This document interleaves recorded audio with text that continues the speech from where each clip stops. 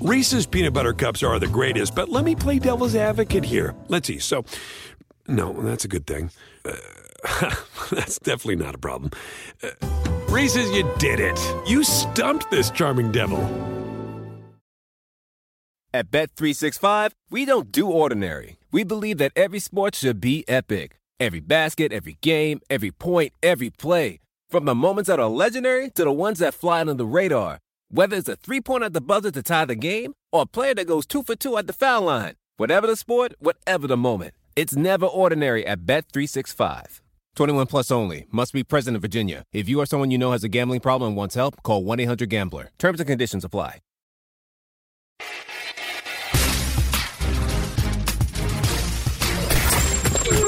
The Adam Schein Podcast. Episode 131 of the Adam Schein Podcast. And this week's featured guest, one of the best sports columnists in the country, brilliant sports writer, absolutely hilarious, has an incredible new book out. Jason Gay from the Wall Street Journal is the featured guest this week on the Adam Schein Podcast. Wanted to have Jason on the pod for a long time. Interviewed him once on television, and he was absolutely hysterical when he joined us on Time to Shine on CBS Sports Network. You're going to love what he has to say about the new book, which is a collection of essays that he wrote about life and family during the pandemic. We'll get into his recap article of the game of the year with the Buffalo Bills and the Minnesota Vikings. I mean, it is laugh out loud. How the hell did he think of that? Kind of funny. We'll get into his style, his time on television with Regis. I mean, he is just the absolute best. You guys are going to love Jason Gay from the Wall Street Journal. And as always, we start the Adam Schein Podcast with You Asked For It, You Got It.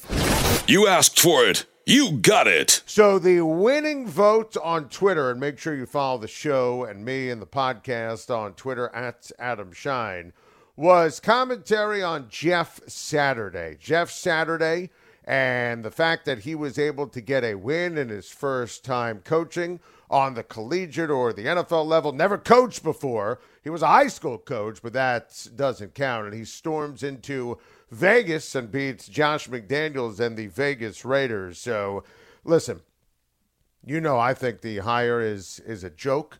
I agree with everything that Bill Cowher said, our friend on the NFL on CBS, when he said it was a disgrace to the profession and embarrassment. And I said as much last week on the podcast and all week leading up to this. And after he was hired, it was a headline from The Onion.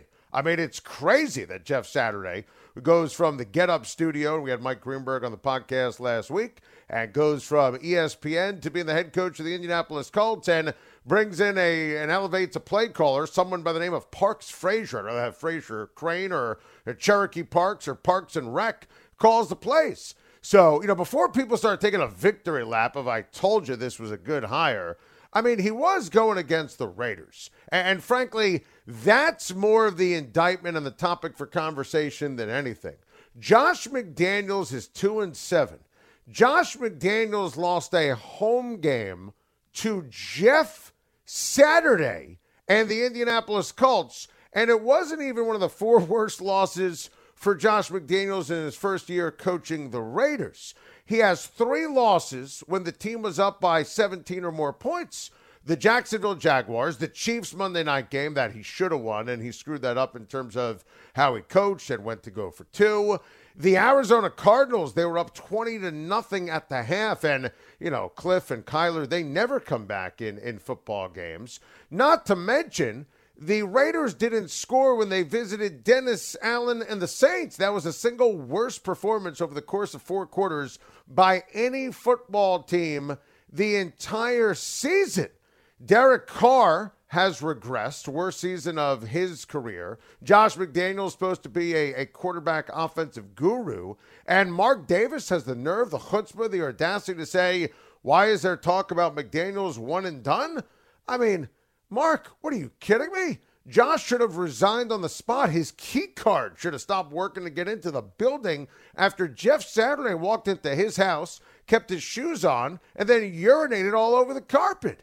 So That is a complete and utter debacle when you look at the Raiders. And McDaniels, like all these other, Belichick fakers, the fake tough guys, they're front runners. You got to win. And once the wheels start falling off, then everything, explodes. Look at Patricia, Mangini, Joe Judge. At least those guys had a moment where you thought maybe they could coach. Then you realize that they were fake, as Elaine once said in Seinfeld. So this is not about a victory lap for those who defended Jeff Saturday. No, the hire was insane.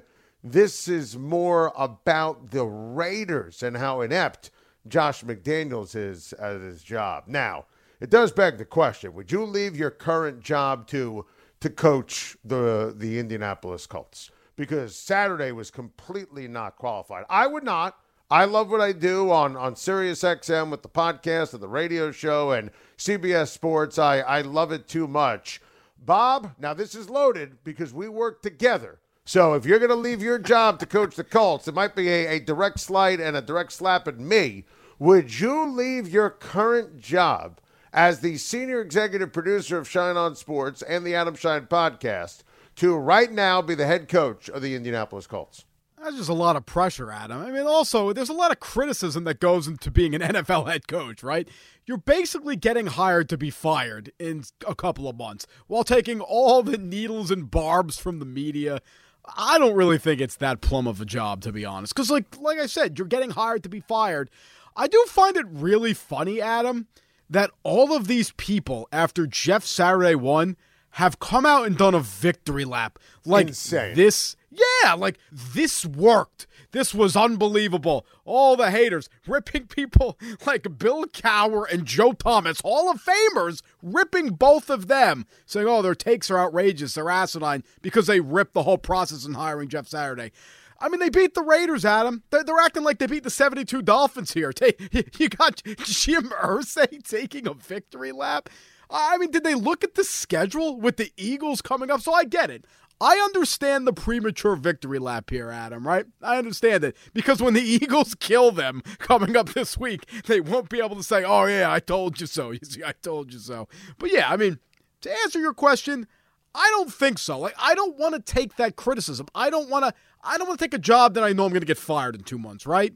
Like, it's basically like you're throwing it on the resume, right? That's right. Yeah, like Schein on Sports producer, the Adam Schein podcast producer, coach of the Indianapolis head coach, and then my next job would be, 2022, right? That's what it would be, 2022, 2023. So I'd have to start looking for new jobs already, Adam. I don't know.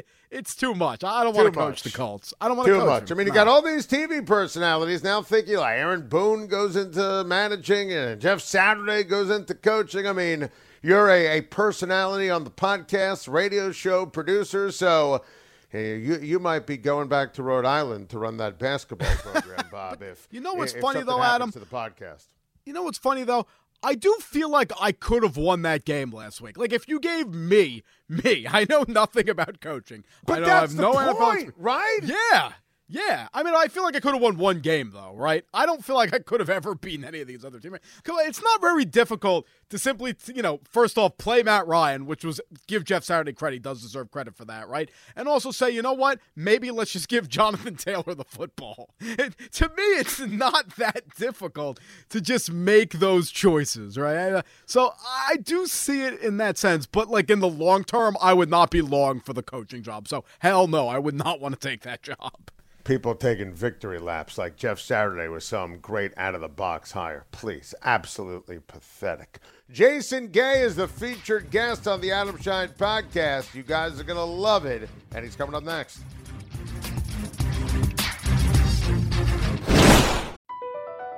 Across America, BP supports more than 275,000 jobs to keep energy flowing. Jobs like updating turbines at one of our Indiana wind farms and producing more oil and gas with fewer operational emissions in the Gulf of Mexico. It's and, not or. See what doing both means for energy nationwide at bp.com/investing in America. Reese's peanut butter cups are the greatest, but let me play devil's advocate here. Let's see. So, no, that's a good thing. That's definitely not a problem. Reese's, you did it. You stumped this charming devil.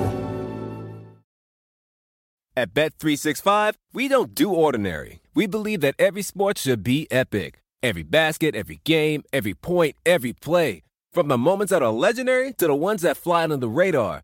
Whether it's a three-pointer at the buzzer to tie the game or a player that goes 2 for 2 at the foul line. Whatever the sport, whatever the moment. It's never ordinary at Bet365. 21 plus only. Must be present in Virginia. If you or someone you know has a gambling problem and wants help, call 1-800-GAMBLER. Terms and conditions apply. Hey, this is Mike Babchick from Morning Man on Mad Dog Sports Radio. When you are done listening to Schein, come hear me as I roast them.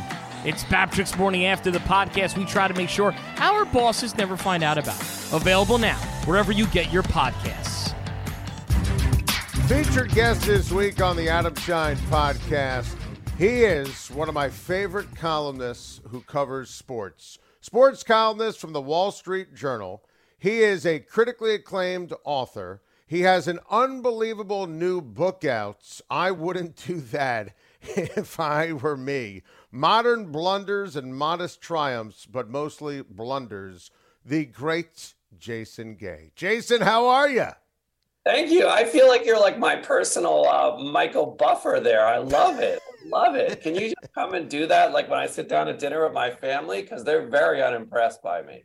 Yeah, that's what I should do. I'll show up at your house for dinner, and before the meal is served, I'll just give an introduction to the family. Remind them how lucky they are that they get to have dinner every single night with you.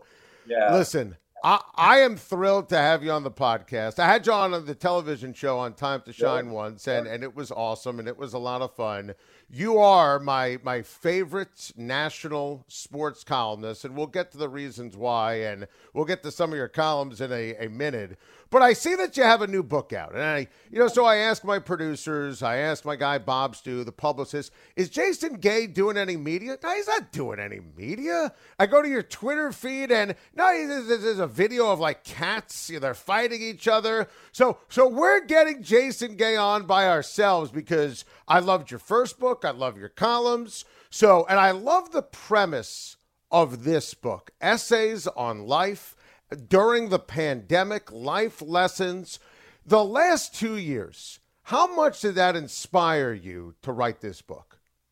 I mean, it was everything. And to make sort of light of some of the scenarios that we all encountered is not to diminish, what was obviously a very trying time and a very severe moment in our history. But it's impossible to have gone through these past, we could say 36 months now, and see the sort of structural and family and employment changes, cultural changes, some of the acrimony, and not feel there's some fertile territory to cover, and to have a little bit of fun with it.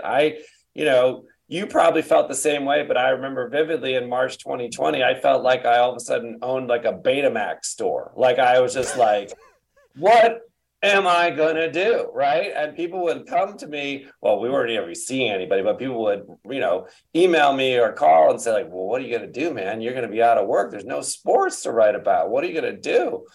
And we all kind of had to pivot. And one of the things that I found real satisfaction and joy in, frankly, was being able to write to readers about these situations that we were all encountering, whether it was having our families suddenly all around us, whether it was the strange ways that sort of day-to-day life changed.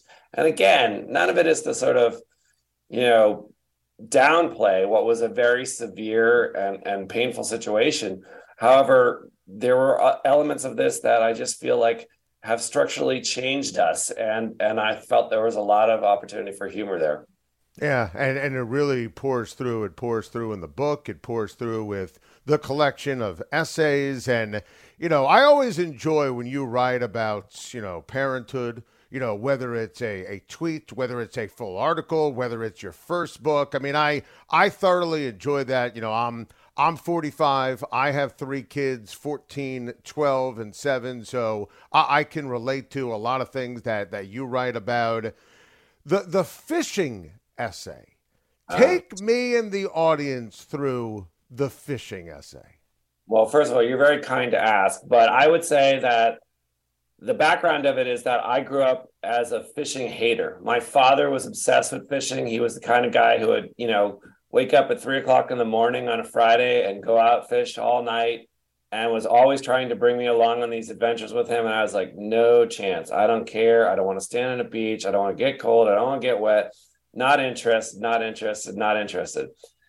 My father passed away, I guess, about 8 years now. And lo and behold, I have a son who comes along, and it's like my father has been reincarnated. And this time, Adam, I don't have a choice. I got to take the kid fishing. I can't be the bad dad who's like, forget this. And so we jump headlong into it. And it's been, this incredibly joyful, turn in my life. I never imagined, of course, that I would be the kind of person who would be buying waders in my 40s.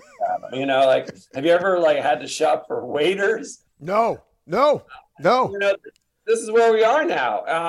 And yet there's something, and it's still an acquired taste. There are still a lot of people who don't understand fishing, but for those who do, it has made an impression on me that it really is at its heart not really actually about the fish. It is sort of about the solitude and camaraderie, the sort of contemplativeness at a time when our lives are incredibly jammed full of distractions, technology, chaos, to say nothing of everything that was happening in the world the last couple of years. It was this really soulful, important thing for us. I mean, I write in this chapter about fishing was that one of the things, it's going to sound corny, but one of the things that I found kind of comforting about fishing during the pandemic was the fish didn't know. The fish didn't know there was a lockdown. The world was moving along. There was a thing, this whole ecosystem around us that was persevering. And actually, I found that strangely comforting. And I also feel like on a cosmic level, this is just my father getting back to me. This is like paranormal revenge from the grave from him. He's finding this funnier than anybody that, I'm shopping for waders and fishing lures and spending way too much time in Bass Pro Shops. That's awesome on so many levels. How would you describe, and you get into this in the book, you get into this in your first book, your tweets, your columns, what is it like for Jason Gay as a Little League parent?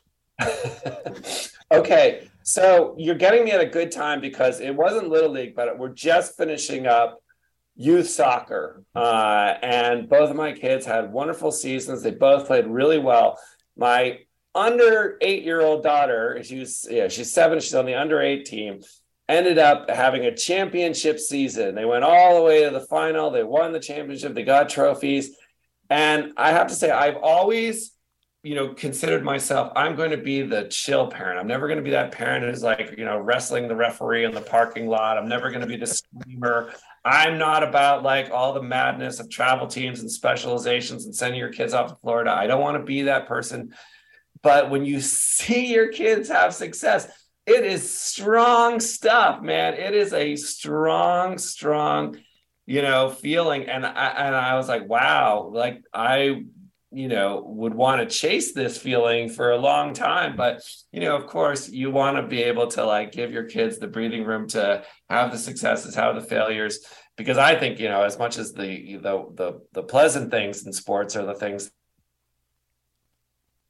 that shape us, the lack of successes and the failures and the things beyond our control are equally informative. But so, yeah, I was an outsider for a very long time, kind of mystified at how parents, I'll give you an example. So I was talking about this with a friend of mine, as somebody who's covered sports for a long time, as you have, I used to see parents of, say, a professional athlete or a high level collegiate athlete, and I'd see their parents at the games and I'd be like, man, these parents must be sick of this. I just they've probably gone to 40,000, they've been to 40,000 games and they're still going. And they must just cannot believe they're still going this. And now I'm like, if my kid had a soccer game tonight, I would love it. I mean, there's nothing better. There's it sounds the most ridiculous thing, but I've had the incredible privilege to be able to go to some of the great sporting events in our world. There is nothing like seeing your kid out there.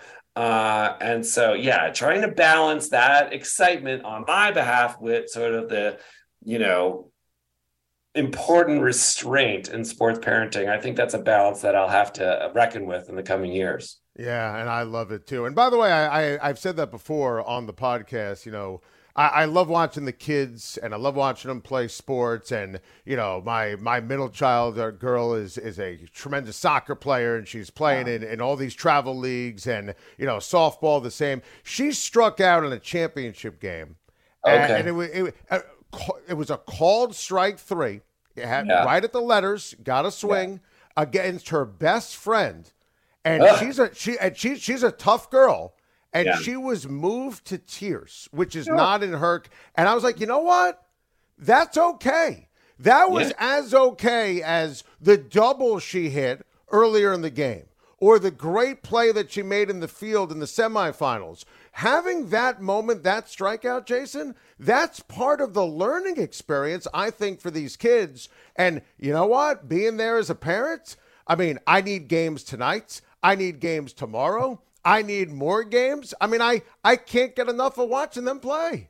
100%. And you bring up a good point about, a sport like baseball or softball, or even something like fishing, to be honest with you, that it's failure based at the end of the day. The great successes in those sports are people who, achieve their success less than 50% of the time, which, by any other metric is not success to, be successful 50% of the time.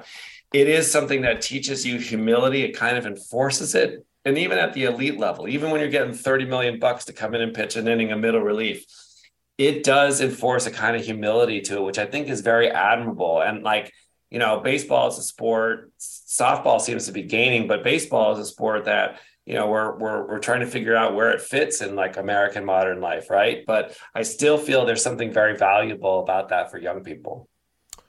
You had a tweet a few years ago that caused me to laugh more than I've ever laughed at Twitter.com.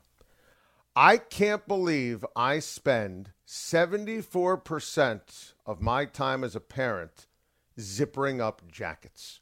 Yeah. Nobody tells you as a parent how often you have to put a jacket on and off, take it off, and what kind of arduous process that's going to be, Jason. Well, right now today it was 30 degrees in the morning, and I don't know what your children are like. My children are like Alaskan. They do not want to wear warm weather clothes until they're absolutely forced to. They will go out the door in shorts and a t-shirt on a day like today unless they are held down and wrapped up. I found myself caving to the sort of ease of sweatshirts and things that were easy to sort of put on. Another example of that is footwear. We were big on the Velcro footwear in this home till we got to the point we realized we had a 9-year-old who didn't know the first damn thing about tying a shoe. That's not acceptable. Tying a shoe should be one of those essential life skills. You should not go for life without learning how to tie a shoe. And so, it's one of those things where you got to kind of pull back a little bit and let them learn how to do it on their own, because if not, I cannot zip up jackets. What are they going to do when they go to school and they have to put on their jackets to go outside at recess? Now, the joke is they're not putting their jackets on outside of recess. They're walking out in there. But they got to learn how to do it themselves. So I appreciate that. We had a moment where we realized our 7-year-old boy, and we have 2 older girls, that he couldn't tie a shoe and just Velcro nonstop. What the hell's wrong with us as parents? It's a third child, but we have to figure out that he needs to learn how to tie a shoe. So I can appreciate that. The depressing part, Adam, is that I have started to migrate towards those easy slip-on, slip-off shoes. I have the crazy Nikes that sort of break apart that you can put on without it's I'm the laziest man alive now. Even tying shoes for me is a pain. This is just sort of how we're going as a society, right? It's ease of comfort. Ease and comfort. Now, I mentioned how much I love your columns, and I consider you, seriously, one of the best sports columnists in the country and what you do for the Wall Street Journal. So, I live in a world, and this is what I do, takes. My takes have takes. I have takes. Radio, TV, podcast, takes. The game of the year in the NFL, I think we could all agree, the Minnesota Vikings and the Buffalo Bills this past weekend. Yeah. Now, there was no better recap than your column. And I don't want to paraphrase it for the audience. So I just want to read you back to you. Okay. This is from Jason's column on the game of the year. The Vikings-Bills game felt like taking your dog for a very nice walk. Then your dog decided to steal a car. You tried to talk to your dog out of it, but by the time you were able to explain the hazards, the dog had already stolen a car. Yes, your dog knows how to steal a car and drive a car. Stop asking questions. You kept trying to take the steering wheel away from the dog, but the dog kept driving and barking and barking and barking, but also laughing. The dog drove the car off a bridge, stuck the landing, then drove through a bunch of vegetable stands, like the stunt drivers do during cliched car chases in the movies. Your front window was covered in tomatoes and cucumbers. A tomato salesman was banging on your roof. You kept yelling, "Stop, dog, stop, dog," but the dog would not stop. Bob Sager was on the radio. For some reason, you were wearing a Fran Tarkington jersey.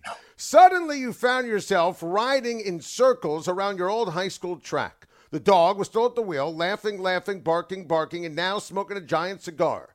Your high school algebra teacher was in the car.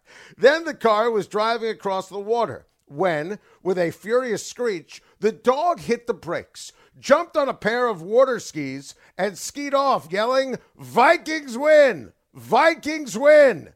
That was the Vikings. That was what the Vikings and Bills game felt like. Holy cow, is that genius? And how the hell did you come up with that? Well, contrary to some of the emails that I got, I did not smoke or take any kind of medication before that. It was achieved purely on caffeine. Look, you're in this business. You know what it's like when we have events that, especially something like professional football, where it's just a mass event and you know that everybody and their uncle is going to be having a discussion about this, a take about this. And, keep in mind, they're having them immediately in the aftermath of it on television, radio, social media. So if you're in the business of, writing in a newspaper, which is kind of like making horseshoes in 2022, like you got to come up with something really fresh for the next morning's paper. And so I sort of begin from that point, but I'm always interested in kind of the emotive aspect of sports, right? I'm not the kind of expert who's going to be able to break down X's and O's. I'm not an expert in any regard, but I'm not the kind of person that you're going to turn to for some sort of granular appreciation of the game. I'm very much drawn to what the sort of communal experience of watching sports is. And that game, as you know, you wouldn't call it a classic. It's not like that Chiefs Bills game was like, a couple years, or last year rather. It was something completely different. It was like a collision of a bunch of things you'd kind of never seen in a game, or maybe you had seen in a game, but you never seen them back to back to back to back like that. And when you consider the patina of you have the Bills and the Vikings, you cannot pick two more star-crossed, heartbroken franchises in the history of the game. They're the only two teams to go to 4 Super Bowls and lose all of them. You add all that together, and there was just something extraordinary about it. And I'm not going to lie, I watched the last quarter of that game. I was like out doing others. I was being soccer dad.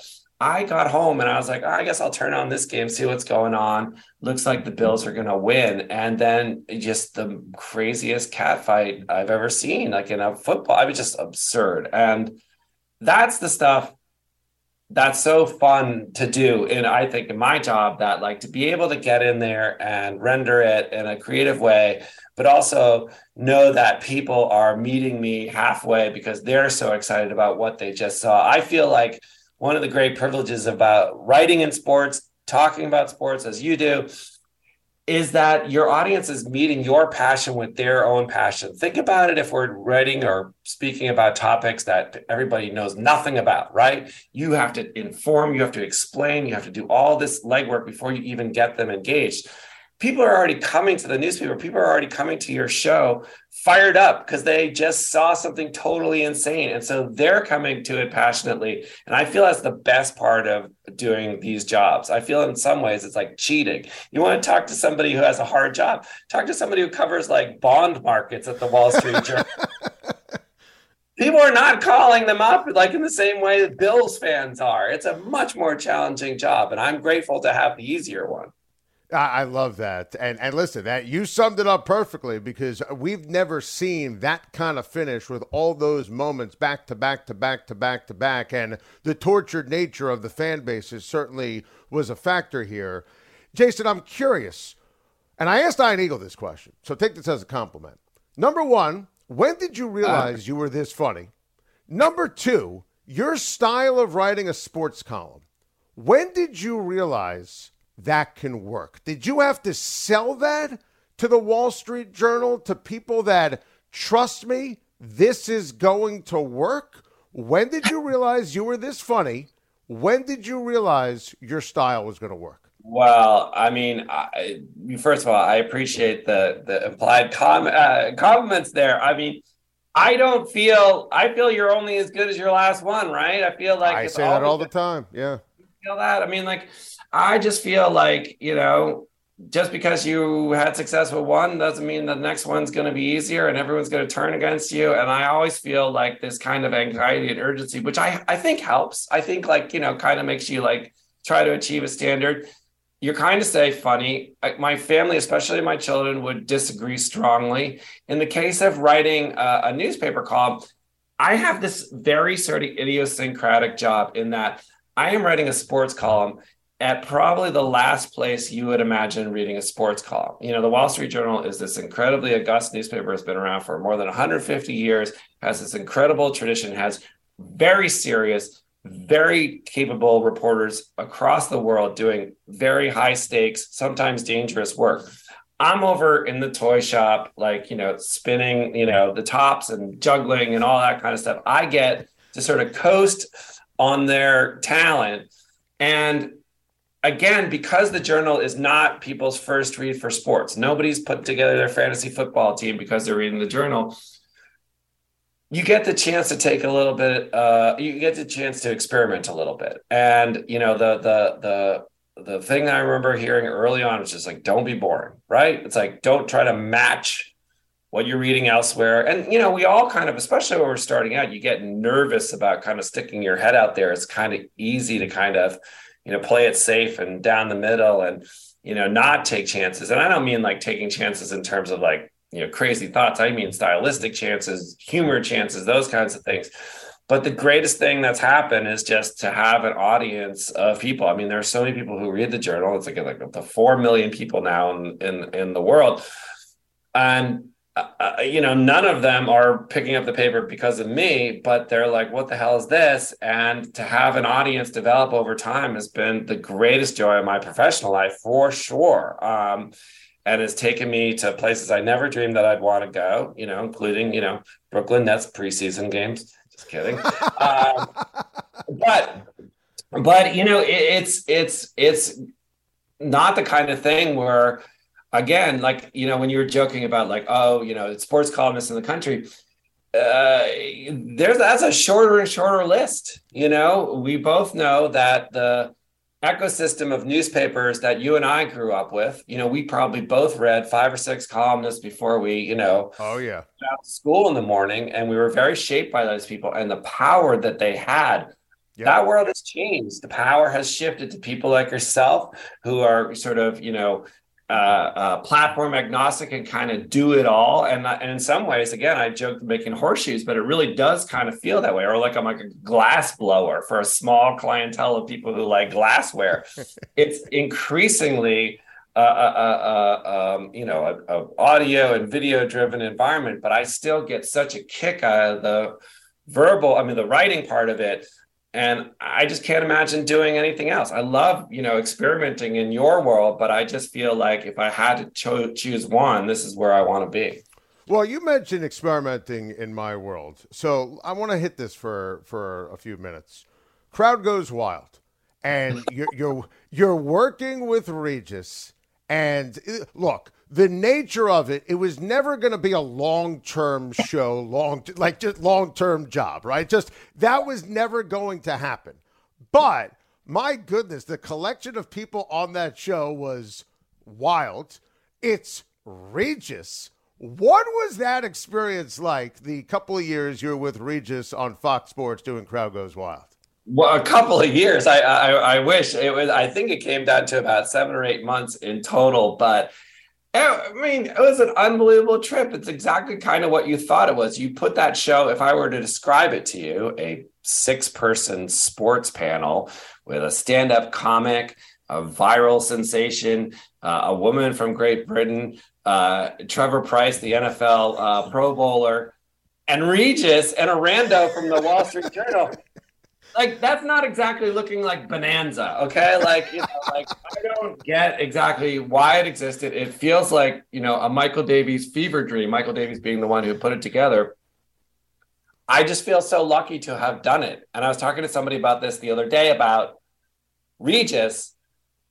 He was exactly what you kind of always hoped he would be. He played Regis, not just before the camera, but in real life. And when you had the opportunity to introduce your mother to him or your auntie came into town, Regis was Regis in a way that was so wonderful. And I will always have great affection for him. What a great guy he was. He is the only human being in history who has successfully been charming, talking about himself in the third person. Usually when we hear people talking in the third person, we're like, oh God, please don't do that. Regis was the only person who could pull it off. Like you would walk past his dressing room and he would say, hey, Regis doesn't want to sit here and eat by himself. Come on in here.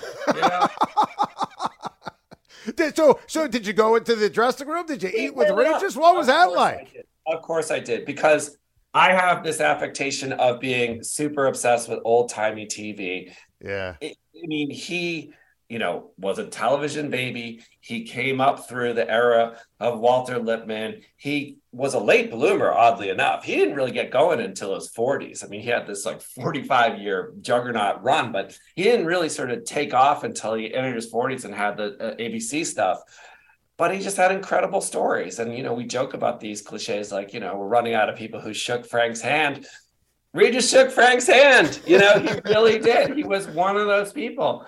I'll tell you one funny thing that I heard about him that I always remember and love.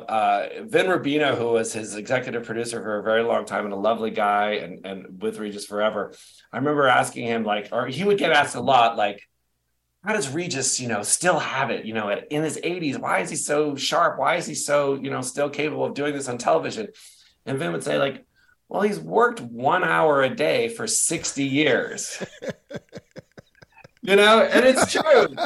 Regis, he didn't have to do that for 18-hour days. He wasn't sitting around at 2:00 in the morning, sweating through scripts. He was the most incredibly telegenic and efficient presence I've ever been around in any profession. And he was just, I remember asking him, because at the peak of his fame, which was the Kelly show or probably Kathleen Kelly, right around that transition, and doing Millionaire, he was on the cover of magazine. He was the king of the world. He lived in that big building right across from West 66 ABC. And the hair and makeup people used to come over and they would do his hair and makeup before the 9:00 show. So the show went on the air live at 9:00. And I remember saying, Regis, when could you leave? What was the latest you could leave your apartment to be on the air at 9:00? And he was 8:51. Think about that. You're walking. That's insane. You're walking out of your apartment for a live national television show, taking down the elevator, just sitting there, and then just cross the street, go on the air, and be the most beloved person on live television. It's amazing. Oh, what a story, what an anecdote, and what a life for Regis, without question. I love that you've kind of hitched your wagon a little bit recently to Thursday Night Football. Speaking of legends and Al Michaels, the tweet on Thursday made me laugh out loud, where we're a half away from Al Michaels having a steak and a scotch, a little sirloin. And by the way, I would watch that. If you gave me the choice, Al's going to sit and have steak and a drink and tell stories versus Panthers Falcons. Jason, that's easy. Give me Al Michaels eating, drinking, and telling stories. Absolutely. And I would put him in that category of Regis Philbin, of not just sort of legendary television person, but also one of the great storytellers and one of the people who's exactly what you kind of hope he is when you get the opportunity to talk to him. He is very much that person who is not abashed about talking about the incredible things that he's witnessed and the joys of his job. And also, I think one of the things that makes Al Michaels stand out is calling a dog a dog. You know, when he has a bad game on there, he's not trying to fake it. He's not trying to make you think that Panthers and Falcons is exactly the ice bowl. He is like, you know, sort of reveling in the misery of it. It is sort of a funny thing because in some ways, Al has done this incredible pivot. I think he's 77 now, if I'm not mistaken, 73. I'll get it right. But he has shifted from, you know, the penthouse of Sunday Night Football, and before that, Monday Night Football, and before that, all the great shows that you've seen him in, to digital. And this is seismic moment being a part of the Amazon product. It's not like Amazon, some scrappy up and comer, but we'd never had this before where it's just on Amazon. It's not simulcast elsewhere. And it's a risk. And I think he's done an amazing job with it.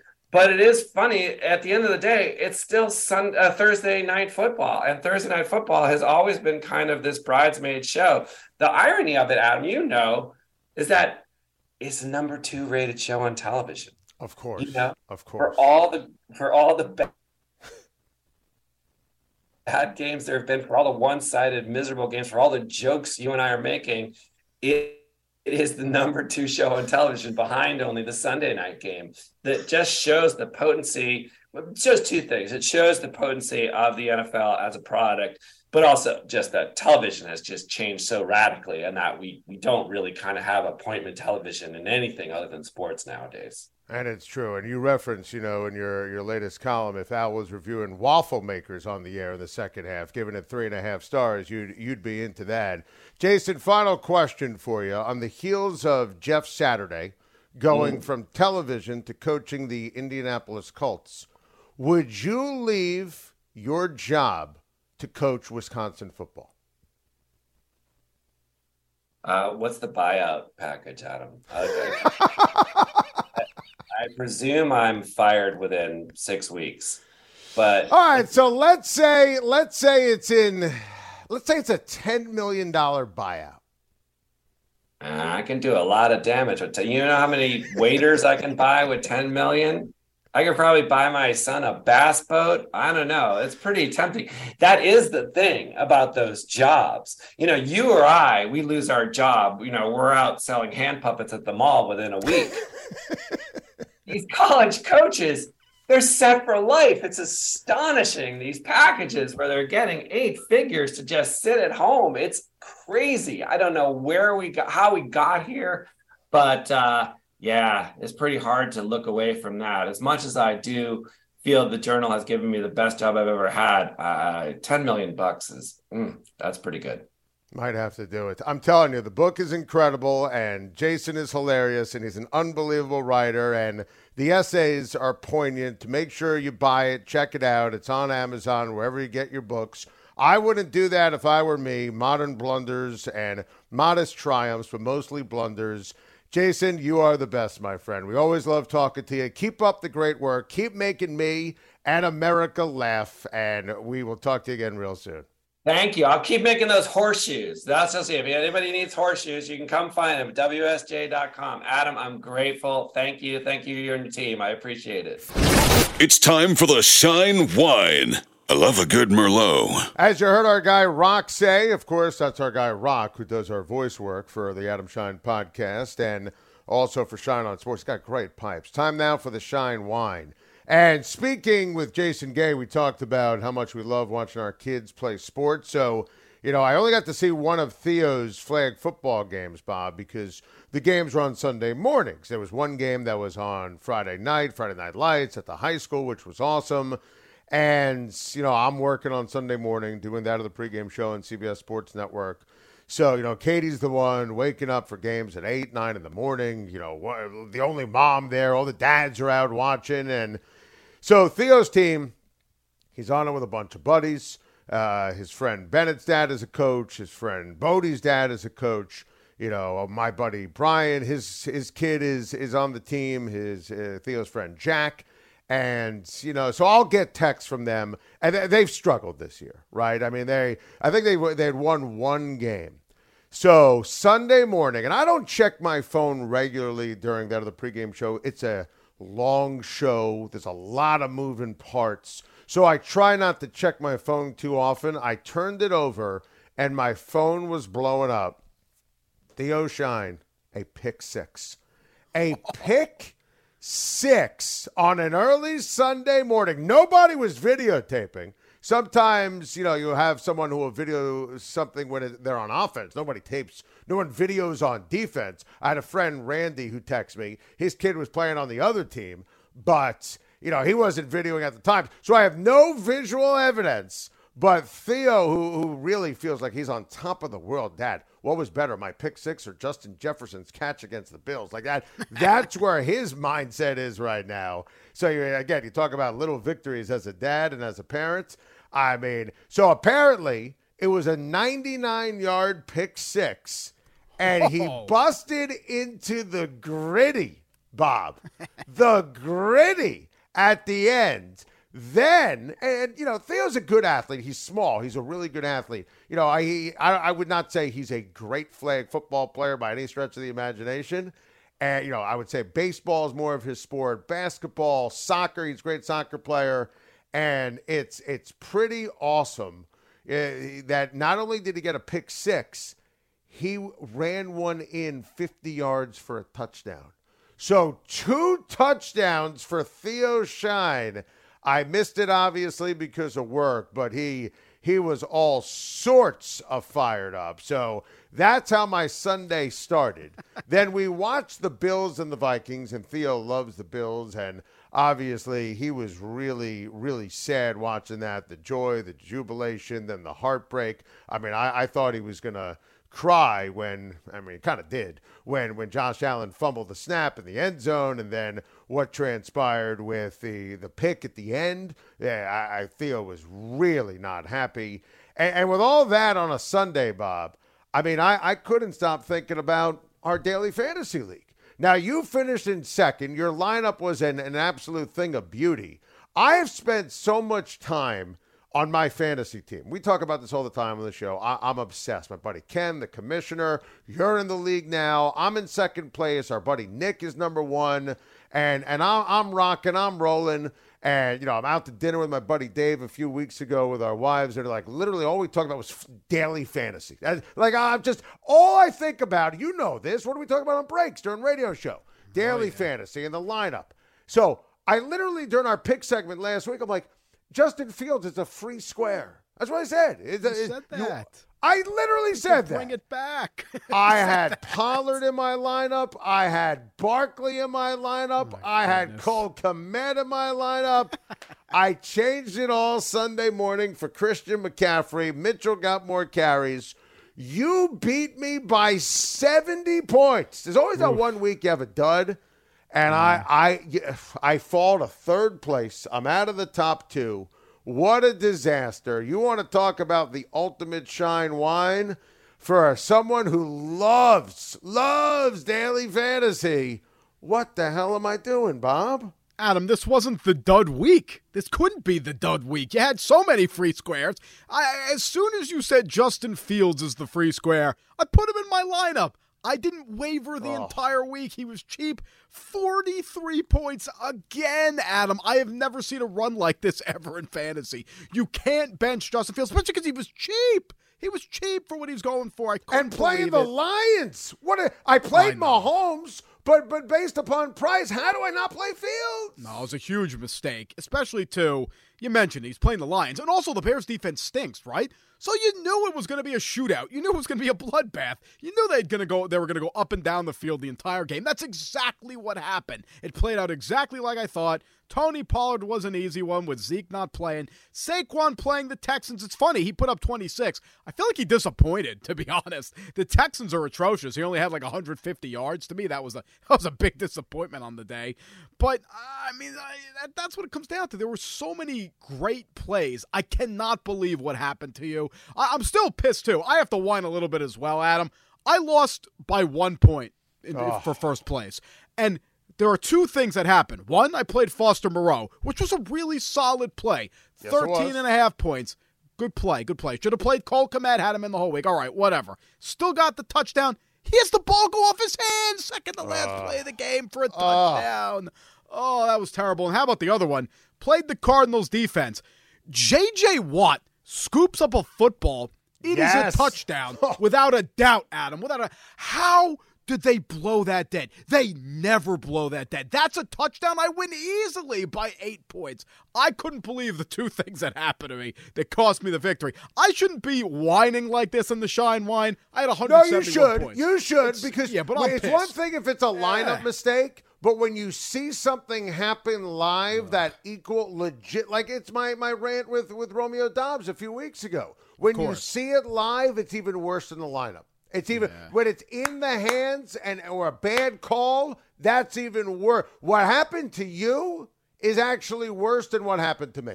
100%. Adam, that would be like after Theo's 99-yard pick six, the officials actually blew the play dead when he picked it off. He was down by contact. One of the flags fell off somehow without being touched, and they blew the play dead. That's how I felt. It was sheer robbery. Imagine robbing Theo, Adam, robbing him of that joyful moment. I mean, he's the next Charles Woodson. Imagine robbing him of that moment. That's what the officials did to me in DFS. I'm still mad about it. Unbelievable. By the way, I want to shout out another friend of mine, Brian. It was his son's Ben's bar mitzvah, and it was a great time. Unbelievable ceremony, great service. The party was off the charts. The whole family was there. It was incredible. And, he texted me last week. He listened to the podcast. Instead of text from Jack Schein, it's like, where was the fantasy rant? The one week I win the fantasy league. Can I get a little love? And he deserves it. Absolutely deserves it. He had Mixon, right? 5 touchdowns. Yes. Yeah, yes. That was amazing. Yes. Yeah, good for him. Deserved the shout-outs. Yeah. So he said it goes, instead of text from Jack Schein, text from Brian saying that, I won the fantasy league. And most especially, the bar mitzvah was unbelievable.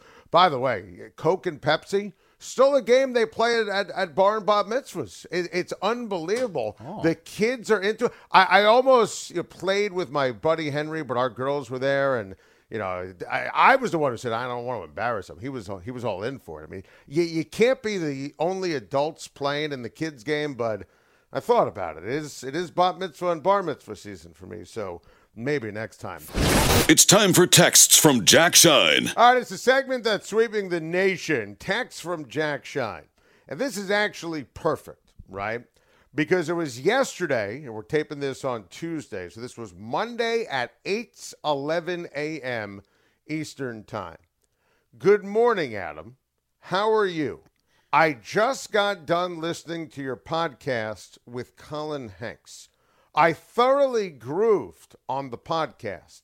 Absolutely sensational. Have a good day. And don't forget, kick ass, take names today on the radio. So that's the inspiring text from Jack Schein on a football Monday. 45 minutes, Bob, before we go on live radio. Kick ass, take names. That's the text from Jack Schein. It's like you're brawling with the callers, Adam, on the show at this point. I love how he's just such a wordsmith, though. I mean, I got to start using more of his adjectives. Grooved. I just love how he threw that in there. It's funny, though, because when it comes down to it, with most people's parents, even with my parents, sometimes the texts are a little choppy. They're a little short. You don't get all the words, right? I do not get short and choppy texts from my dad. Nope. He is a textsmith. He's a wordsmith, Adam. He really is. I love it. I love how detailed he is with his text messages. Detailed, direct, kick-ass, take names, no prisoners, words to live by from Jack Schein. Thank you for listening to another incredible episode of the Adam Schein Podcast. Jason Gay, how great was that? Thanks to our listeners on SiriusXM. Thanks to our listeners on Pandora. Thanks to our listeners on Apple Podcasts and with Stitcher. We record the Adam Schein Podcast all year round, so please hit the subscribe button so you do not miss an episode. You can always catch me every weekday on my radio show, Shine on Sports, which airs from 9 a.m. to noon Eastern on SiriusXM, Mad Dog Sports Radio, Channel 82. Thank you for listening. Talk to you soon. The Adam Schein Podcast is part of the SiriusXM Sports Podcast Network. If you enjoyed this episode and want to hear more, please give a 5-star rating and leave a review. Subscribe today wherever you stream your podcast. Plus, catch Shine on Sports weekdays from 9 a.m. to noon Eastern on SiriusXM Mad Dog Sports Radio, Channel 82, and on the SXM app. This is the Adam Schein Podcast. Touchdown! For more from Adam Schein, listen to Schein on Sports on Mad Dog Sports Radio, 9 a.m. to noon Eastern on Sirius XM Mad Dog Sports Radio, Channel 82. Sirius XM Podcasts. Reese's peanut butter cups are the greatest, but let me play devil's advocate here. Let's see. So, no, that's a good thing. That's definitely not a problem. Reese's, you did it. You stumped this charming devil. At Bet365, we don't do ordinary. We believe that every sport should be epic. Every basket, every game, every point, every play. From the moments that are legendary to the ones that fly under the radar. Whether it's a three-pointer at the buzzer to tie the game or a player that goes 2 for 2 at the foul line. Whatever the sport, whatever the moment. It's never ordinary at Bet365. 21 plus only. Must be present in Virginia. If you or someone you know has a gambling problem and wants help, call 1-800-GAMBLER. Terms and conditions apply.